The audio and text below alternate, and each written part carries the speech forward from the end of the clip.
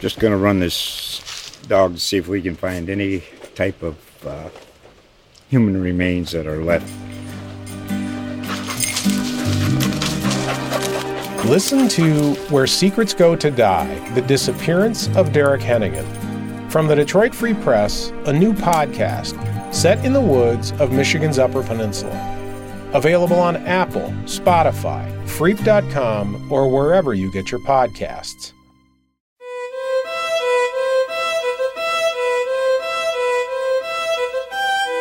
What's going to happen to Wilmington's West Bank? The area across the Cape Fear River from downtown Wilmington that includes both Eagles Island and Point Peter has been the subject of hot debate in recent months, with those who'd like to see substantial development of the land squaring off with those who want minimal development, if any at all. But while the West Bank has been almost entirely undeveloped for decades now, it wasn't always that way. The area has a rich history of its own that in many ways runs parallel to the history of Wilmington. This is Cape Fear Unearthed, the podcast exploring the legends, historical oddities, and landmark stories of southeastern North Carolina. I'm your host, John Staten, and I'm a reporter with the Star News here in Wilmington. We're a Gannett paper that's part of the USA Today network. To know where you're going, or where you should go, it helps to know where you've been. So in today's podcast, we're going to get into the history of Wilmington's West Bank. My guest is journalist Scott Nunn, a longtime Star News writer and now an independent journalist who has contributed to the Wilmington Business Journal and public radio station WHQR. Scott has written extensively about this issue in recent months, and he covered local history for the Star News for many years. All right, so I am sitting here with Scott Nunn. Thank you so much, Scott, my old colleague, for coming to sit down with Cape Fear Unearthed and talk a little local history with us. Yeah, John, it's glad to be back at the Star News. I kind of took an early retirement a while back and have been doing some local writing as an independent journalist, but always good to, Star News will always be my home, like it or not. But yeah, pretty cool sitting here looking on the fourth floor, looking across to Eagles Island, which is our topic of discussion today. And I think what's interesting is although I see Eagles Island, we don't, it's kind of a little hidden piece of our history. And I know myself, I grew up here and kind of knew a lot about the history, but never knew much about Eagles Island until the last couple of years. And it came back roaring back into the news. Absolutely. And that's kind of why we're here is that, the whole idea of will there be development there? Should there be development there? Because the idea is kind of, we're going to go somewhere in the future. Let's take a step back and look at where we've come from in the past and what the kind of the history of that area is. Now, interestingly, people keep calling it the West Bank now because it's Eagles Island is part of it. But tell me about, what is the West Bank? Like when we say the West Bank, what are we talking about? Yeah, well, it would, I think we would be talking strictly about Eagles Island for the most part, except one of the projects planned for that side of the river or proposed to that side of the river, and it's really the biggest one. This is the one with the several multi-story towers. That is actually on Point Peter, which is technically not part of Eagles Island. Right. The Cape Fear River cuts off Eagles Island to the north, and it begins at the south where the Brunswick River and the Cape Fear River converge there.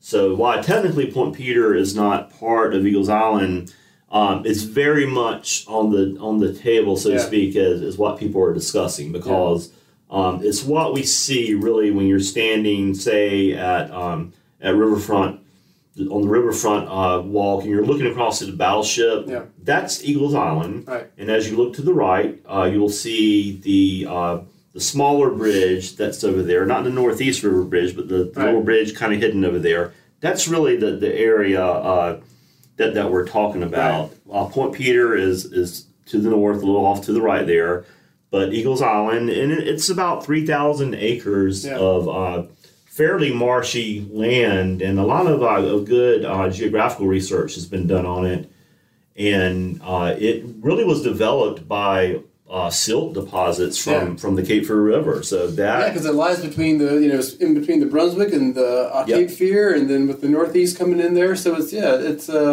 it's built from river sediment essentially. Yeah, it's more or less. This is a simplification, but it's kind of a gigantic sandbar that's been there a long time. That is interesting. Well, yeah. So let's talk about that area, because that area really, I mean, it kind of parallels the history of Wilmington. I mean, that obviously the area has been there since Wilmington was founded in the early 1700s, and so that kind of has a parallel history. So going back, first of all, we should say the name Eagles Island comes from the guy who originally owned that land. It was a guy named Richard Eagles. He was a British guy, came to Charleston and moved up. He was a rice planter, moved up from to Wilmington in about 1734.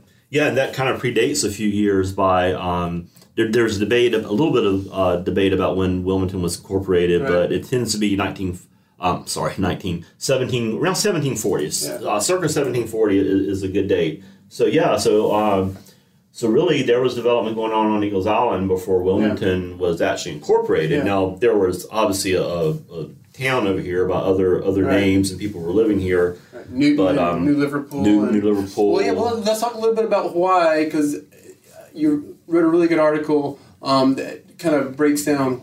People came here. Why did they develop this side more so than the other side? Yeah, I think when development was proposed over there recently, what came to my mind is why that side of the river. Why wasn't Wilmington over there, for example? And so the story I wrote, kind of a history overview for WHQR, what I discovered in my research and what local historian Beverly Tedderton helped point out, that it is about the geography. You've got a river roaring through there. It's the only river in the state that actually flows into the ocean. And so Wilmington, you might not think of Wilmington as hilly, but the bluffs that look over the Cape Fear River, it really, and you'll notice when you're on Ann Street, if you drive down toward Chandler's Wharf, it's hilly over here. Yeah, well, I think your story points out, we have a 35-foot riverbank here, and I think across the river is about 15 foot. So that kind of sealed the deal for people back then. It's like, well, we don't want to get flooded. We'll be on the 35-foot side. And another point that I had never really thought about is there was lots of fresh water over here. Now, see, that is something I never knew. That's fascinating. Yeah, so there's streams, and as you know, you walk. There's all kind of streams flowing into the river, and less so on that side. And water obviously was a big deal. You could dig a well over here and get fresh water. I don't think you'd have any luck getting anything but brackish and salt water if you were to drill a well. That is on that side of the river. That is fascinating. But on the other hand, what the marshy nature of that island, Eagles Island and the West Bank, meant that it was back in the day is good for rice cultivation. So the guys coming up from Charleston. The history I'm reading says by the mid to late 1700s there was extensive rice cultivation going on in Eagles Island. Absolutely, and what we may think of now as Orton Plantation, obviously down towards Southport, but there were rice plantations all up and down that side of the Cape Fear River. And it's this perfect land for that, with these kind of streams and marshes going through there. So that's really was its bread and butter in the early days, were those rice plantations. And there was one. Speaking of Point Peter, there was a Mallett's rice plantation on Point Peter, and there was from what I'm reading, there's an extensive because there's when you're planting rice, you got to have drainage and all kind of ditches and little levees and all kind of stuff. So it was developed for that.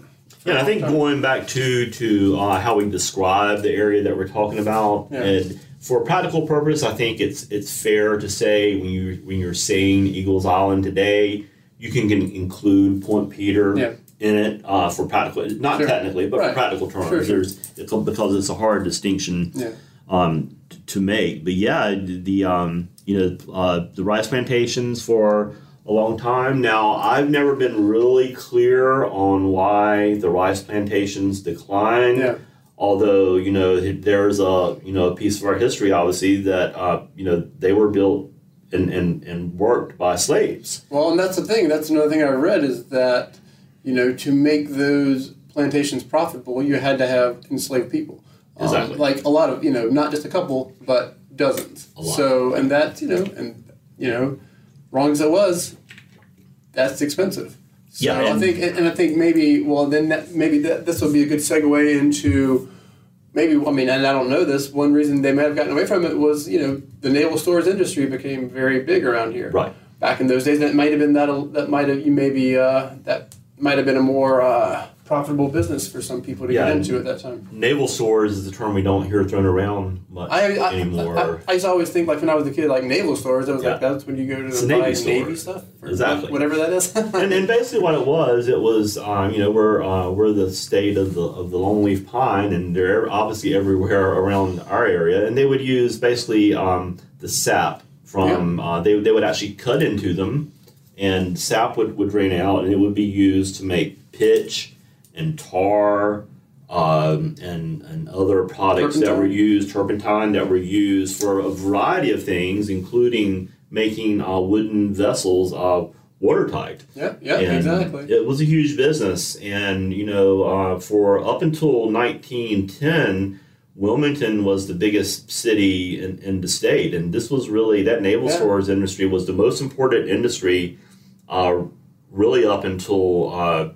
around the turn of the century. Exactly. Well, it went on for that long. Back in Wilmington, as far as that's why we were so valuable to the British Empire, is like there's a lot of naval stores coming out of Wilmington, going all over the British Empire. Yeah, and that early development over there did precede the cotton industry, which would come along a little later.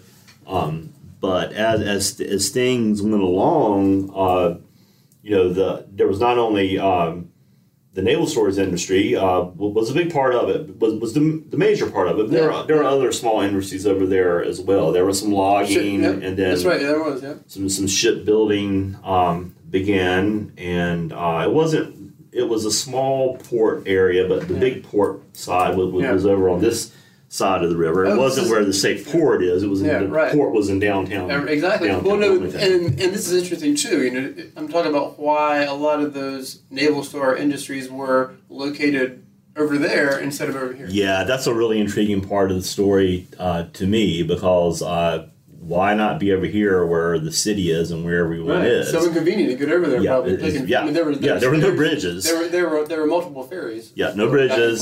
Some really small. Not ferries like we think of today, but a little guy on a little boat. And often, very small ferries and hard to get over there. And so, but one of the main reasons they went over there was very practical. If you think about turpentine. If you've ever burned a piece of old pine, we call it fat light wood around here. It goes up like crazy. Yeah, so, my dad has a good story about a guy. He came to one of his friend's house. He had a bunch of that fat light wood. He said, "Oh, I'm build a fire." So he loaded up the fireplace with fat light wood. Not good. No. So it makes a big hot flame. Burns quickly and it burns hot. It doesn't burn real long, but it burns quick and hot. And it was really dangerous to have it in Wilmington, which was built of, there were hundreds of wooden buildings, a wooden wharf, and there had been fires over here before. So there was some naval stores over here. But Wilmington, as some of the history points out, was really known, like I said, it's the largest city in the state. Downtown Wilmington, as it was known as this elegant place of sophisticated people. Right. So Eagles Island basically became our industrial zone. I like to compare it a little bit to the current day 421 North corridor. Right. Well, right. Yeah, there you go. That's interesting. And so, not only was it a fire hazard, but it was also nasty. That puts off some pretty nasty fumes, the processing of it, because they would have to boil this stuff down. Yeah. If you ever gotten any pine sap on you, just imagine working with a big vat of it. Oh my God. And they distilled it. It was actually like you would be making bourbon. They had to distill it and to get it to certain purifications. So it was a nasty process. And so the folks in Wilmington were, I guess, happy to have it over there. It obviously contributed majorly to the economy, but it stayed over there on that side of the river. Oh, and then you mentioned that, and then at some point in the 1800s, there was even a railroad. Yeah, there was. I think it was called the Wilmington and Manchester Railroad. Came and stopped, terminated there at Eagles Island.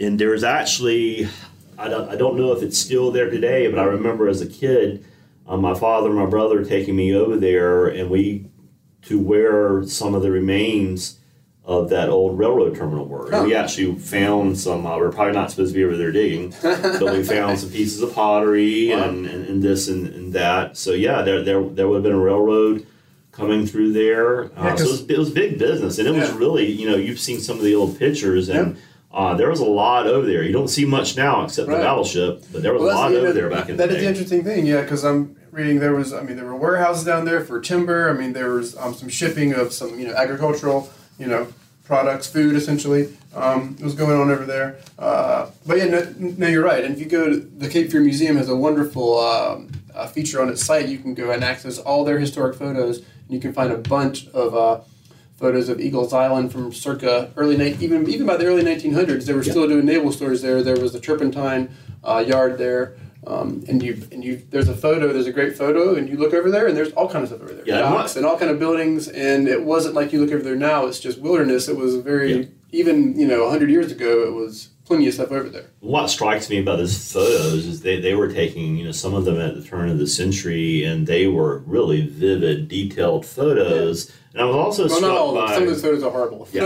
okay. But some of them are. But it's cool to see names of companies and things like that, and faces of the people. Yeah. And it did strike me that this is maybe at the end of the 1800s. So slavery is over. Obviously, we've got the Jim Crow South developing. But most of the people I see in that photos are African American people. Yep, all the guys working over there. Or black, not enslaved, but they're still a very rich part of the local community and a part of our legacy and some history that's probably been forgotten. Well, for sure, and people wonder, I used to wonder, why is that part of the Gullah Geechee, corridor? Well, the reason why is because, enslaved black people worked on the rice plantations, and even after they weren't, enslaved any longer, they still worked over there. Former Central and West African people, working for these naval store businesses and, the timber and, the other industries over there. So it's... it was there's a lot of history there. There's that really distinct Gullah Geechee culture that developed. It's a very important part of our history that is probably often overlooked. And really, Eagles Island and Point Peter were very much the hub of it, that rice plantation area, and then later the naval stores. For sure, and and I don't want to, understate what that's a pretty dark part of our history as well. If you get to Point Peter, if you look into Point Peter, there used to be a road in this area it was for 100 years it was called Negro Head Road, except for they didn't call it Negro Head Road. Yeah. And it came from an incident in the early 1800s. The famous Nat Turner slave rebellion happened in Virginia, and that kind of sent shock waves throughout white people in the South, worried that their slaves would revolt. That resulted in some pretty bad incident in the 1830s when some slaves got accused of starting a rebellion. Probably was false confessions tortured out of them, and half a dozen guys got out decapitated, and their heads got put up on stakes in that road, which is now Point Peter. That's where it started. And actually, that road went up all the way through up into Pender County. And into Duplin, but fortunately we are. It's a dark history. Yeah, it is, and unfortunately we are slowly starting to address that history. It needs to be recorded. People need to know about it. I think you may have said something similar to me, that growing up here and attending local schools, I never heard about 1898. Much less anything going on over there. It just wasn't talked about it, but it is an important part of our history, and the Eagles Island is a very important part of it. And I just wanted to mention that and to have that part of it and not have it be forgotten. But speaking of 1898, by the time 1898 came around, cotton was a huge thing. Yeah. And cotton is really, it seems like the rise of cotton is kind of what really, naval stores were becoming less important, even though there were, businesses doing that over there until the early 1900s. Cotton had really kind of wiped away a lot of the need to be over it on Eagles Island. Exactly, right? and one thing, we overlogged. We wiped out a bunch of the longleaf pine forests that cut back on it as a resource to make the naval stores, and we were beginning to see steel-based ships, steamers, which did not need so much of these products. And cotton being obviously a little a cleaner industry, when cotton was brought to Wilmington, basically what was done to it here is they used steam to compress it. Yeah. And Alexander Spunt owned the big cotton press here, and cotton's obviously very bulky and unwieldy, and to be able to ship it, they needed to steam it, soften it up, compress it into as small bundles as possible. Think of these like giant haystacks, for example, and that was fairly clean industry. And so, compared to naval stores, for exactly. sure. and Alexander Spunt's operation was here on the northern part of downtown Wilmington, past obviously the Cotton Exchange. Yep. And so they would sell it here and ship it off. So naval stores is declining. There was a period though. One thing that another industry adjacent to the naval stores was shipbuilding and ship repair. Well, and that's one thing I did. And I'm glad you brought that up, because if you can back up a little bit, there was, and I don't know if you already said this, there was a Confederate shipyard over on the West Bank. Yeah, it was called the Bellamy Shipyard, during the mid-19th century. Yeah, and then Dr. Chris Fonville, our friend and Professor Emeritus of History at UNCW, he probably knows more about local history than anyone around here, especially the Civil War era. He said that really did in turn turn into an important part of the Confederacy's marine effort during the Civil War, and that was running at the same time as the naval stores. But slowly, as cotton comes in and the war is over, there's no need. The need for the shipyards and repair yards slowly started to decline. Yeah, so that went away, and so then from this report, and you can find it very easily online. The company called Environmental Services Incorporated did a report for the New Hanover Soil and Water Conservation District about 10 years ago that goes into a lot of the history about Eagles Island, a lot of the geography, a lot of the environmental stuff on there. According to that, by the early 1900s, first of all, naval stores were all but gone, and just there was really a lot less activity on Eagles Island and the West Bank by the early, and I wonder too, because they have documented that there's more days of, especially in recent years, there's a lot more flooding. Exactly. Than there used to be over there. And Dr. Fonville pointed out, and he agrees with that timeline, is that it was really some of the shipping repair industry stayed around really up until about World War I. Yeah.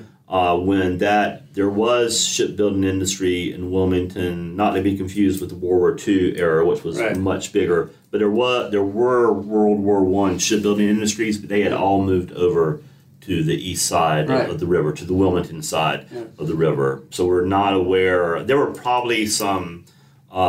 Chris believes that there were some facilities over there that were related, but no major shipbuilding facilities were on that side of the river. And I think Chris has a great quote here from my story for WHQR. He says that at that point, Eagles Island became a cemetery for abandoned vessels. Yeah, so that's when we're really getting into the early to mid 20th century. Yeah. That's when it kind of stopped being, a place that was really used. I mean, and Beverly Tedder makes some good points in that story too, is that, especially about the 60s, when they brought the battleship in the early 60s, there was really nothing over there except abandoned stuff, abandoned docks, ruins, old, broken down buildings, and... Exactly. Beverly had pointed out there had been several fires over there. We talked about, even with the naval stores on decline, it was still a woodsy area. There was little probably access to any firefighting apparatus there. True. It's filled with hot burning pine trees, so not a good place. And actually, Beverly does point that out, that there was a series of fires that kind of put the nail in the coffin, so to speak. And when Chris says industry over there. When Chris says it's a cemetery for abandoned vessels, there still are remnants over there that you can see, and unfortunately you can't see. I remember going over there about 30 years ago and actually could walk out on some of those vessels. These are old tugboats. Some of them a couple of them have been moved over to the Cape Fear Museum, But there were many of these vessels over there that were just left, and you could sit at Chandler's Wharf and have a drink and look across the river and see some of these vessels over there. And then there was a scattering of industry still there, but not much. Now, we'll point out by around the early 20th century, that had become a supply and repair yard for the Corps of Engineers, which was headquartered here. One of the big things the Corps of Engineers was doing back in the day, this is a whole nother podcast maybe, is they were building the wall down at Fort Fisher, that seawall that runs out there, which at the time was the biggest project the Corps of Engineers had ever undertaken.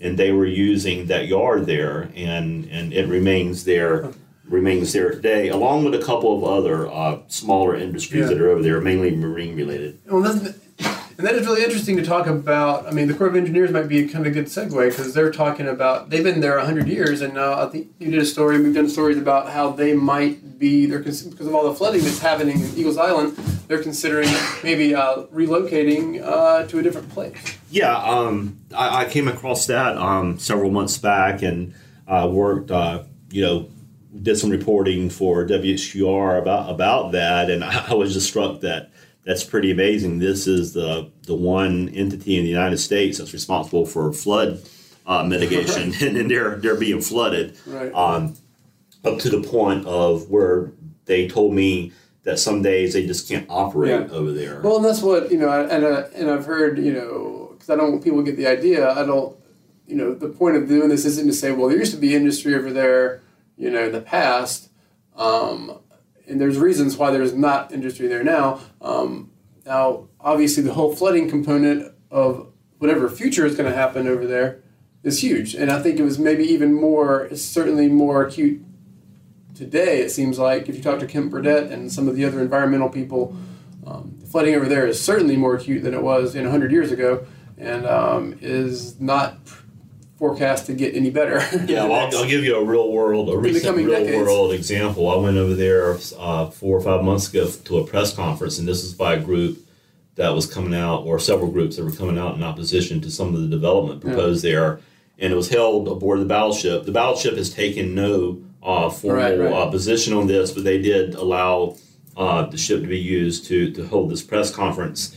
And to get onto the battleship that day, I had to wade through knee-deep water from the parking lot. Yeah. Well, no, I have heard that they've had to close early because of flooding. Now, and that's not to say, to be fair, I'm sure that things, you can always build things up and make things happen.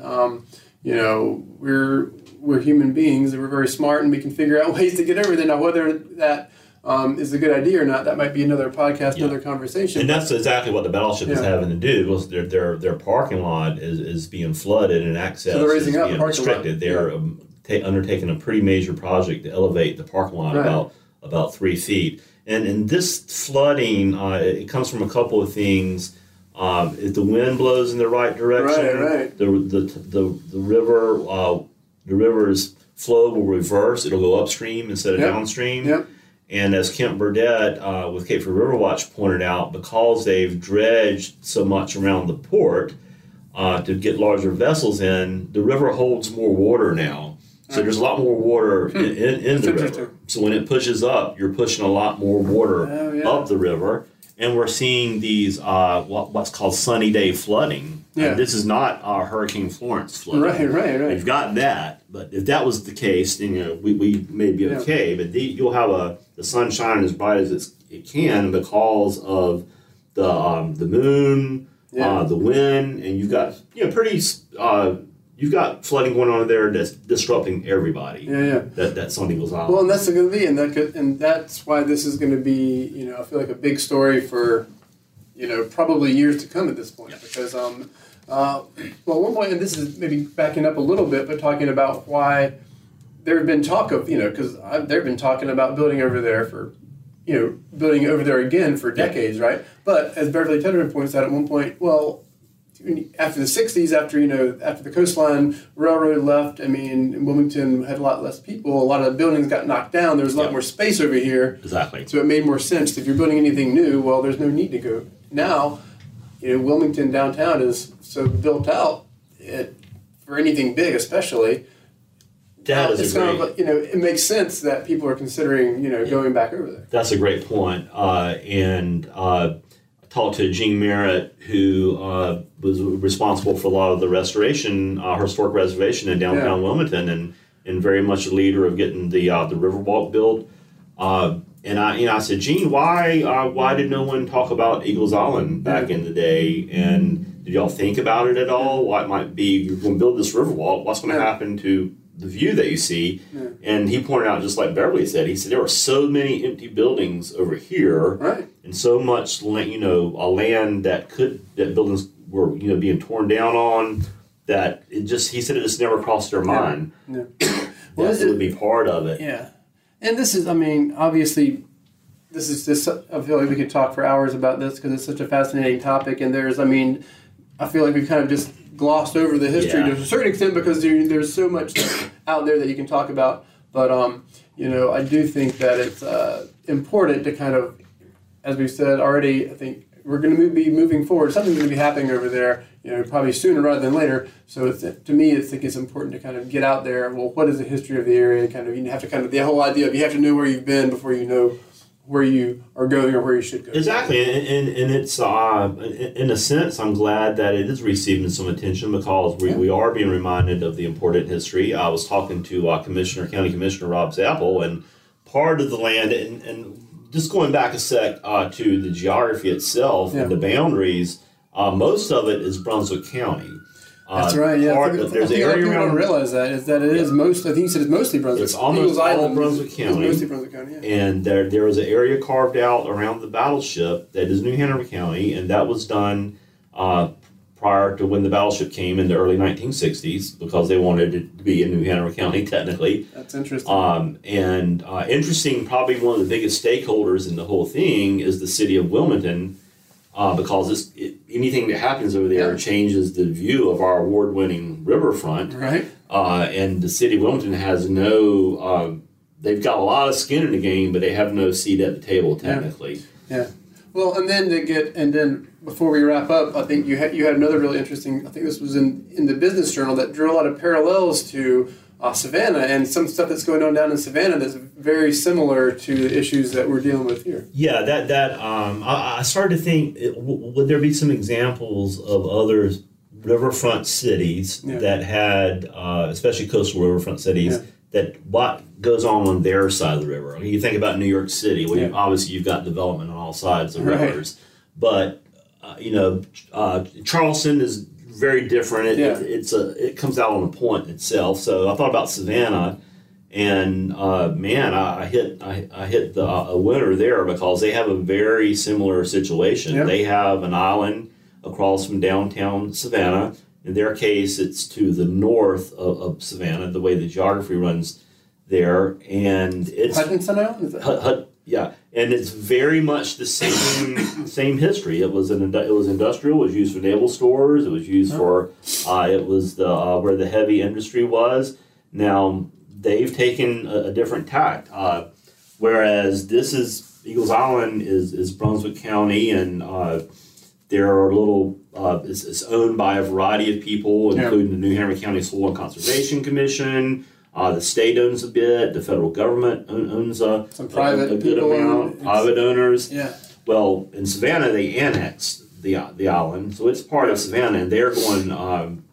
They are really developing it now. Their convention center is on their version of Eagles Island, and they're really doing some major development there. So it's a little a bit of a different tact than what we've done here.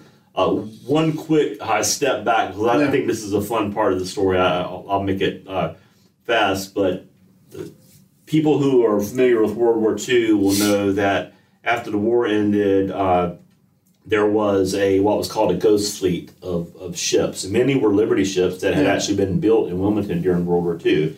And there were hundreds of them lining the Brunswick River. This would be, I guess, the west bank of Eagles Island. Yeah, on the other side. On the other side of Eagles Island. So think about when you cross the Cape from Memorial Bridge and head up toward Leland, you cross another river, that's the Brunswick River, and you would have looked to your left and seen hundreds of pretty 400, 500-foot ships there for a long time. And that land is still owned today by the federal government and is part of the Navy Department. So there's a lot. That's a whole fascinating story. Another piece. We can do right there. Well, Scott, we'll have to end it there because it's like I said, we could go on for a while, but it's just such a fascinating topic, and I'm so glad I had you in to talk about it because you know so much about it, and it's just there's a lot of nuances here and a lot of nooks and crannies. And it's just a great story, and the story's gonna continue happening. Yeah, I don't think this one is going away. There are a lot of ideas, whether it's massive commercial development or minimal commercial development, or as some people have looked to, is something that would mirror our Riverwalk, the Riverwalk over there, and also some perhaps a park conservation. It feels like almost everything is on the table at this point. So exactly, it's a kind of a key time in the development, or as you could put it, is it really a key time in the history of Eagles Island? Because it's what happened is, in the next few years is really going to determine what goes on there for decades to come. Yes, I think a good way to look at it would be Point Peter is where the northeast Cape Fear River it converges away from the Cape Fear River. Yeah. One runs to the west, one runs to the north, and that's kind of where we're at now. We're kind of at this place where we're going to emerge either way. So, well, thanks for having me in and for keeping this really nice, somewhat forgotten piece of our history, and I'm glad that it's receiving some attention again. All right, Scott. Thanks, man. Take care, John. And that's it for this episode of Cape Fear Unearthed and our look at the history of Eagles Island and Wilmington's West Bank. We'll be back soon with another chapter of Wilmington history. Till then, make sure you're a member of our Facebook group, where listeners can ask questions about our episodes and share their own memories of the region's history. In that group, I post extra content from each episode and links to all my coverage of local history for the Star News. You can find that group by searching Cape Fear Unearthed on Facebook. And don't forget to sign up for a Cape Fear Unearthed newsletter that goes out every Thursday. Sign up for the newsletter at starnewsonline.com/newsletters. Cape Fear Unearthed was written, edited, and hosted by yours truly, John Staten. You can find more of my work at starnewsonline.com. This podcast was made possible by listeners and readers like you. Support local journalism and Cape Fear Unearthed by subscribing to the Star News today at starnewsonline.com/subscribe. And while you're subscribing to things, be sure to subscribe to this podcast wherever you stream this show so you never miss an episode. While you're there, leave us a review, which will help more people find Cape Fear Unearthed. Till then, get out and explore the Cape Fear region on your own. You never know what you might unearth.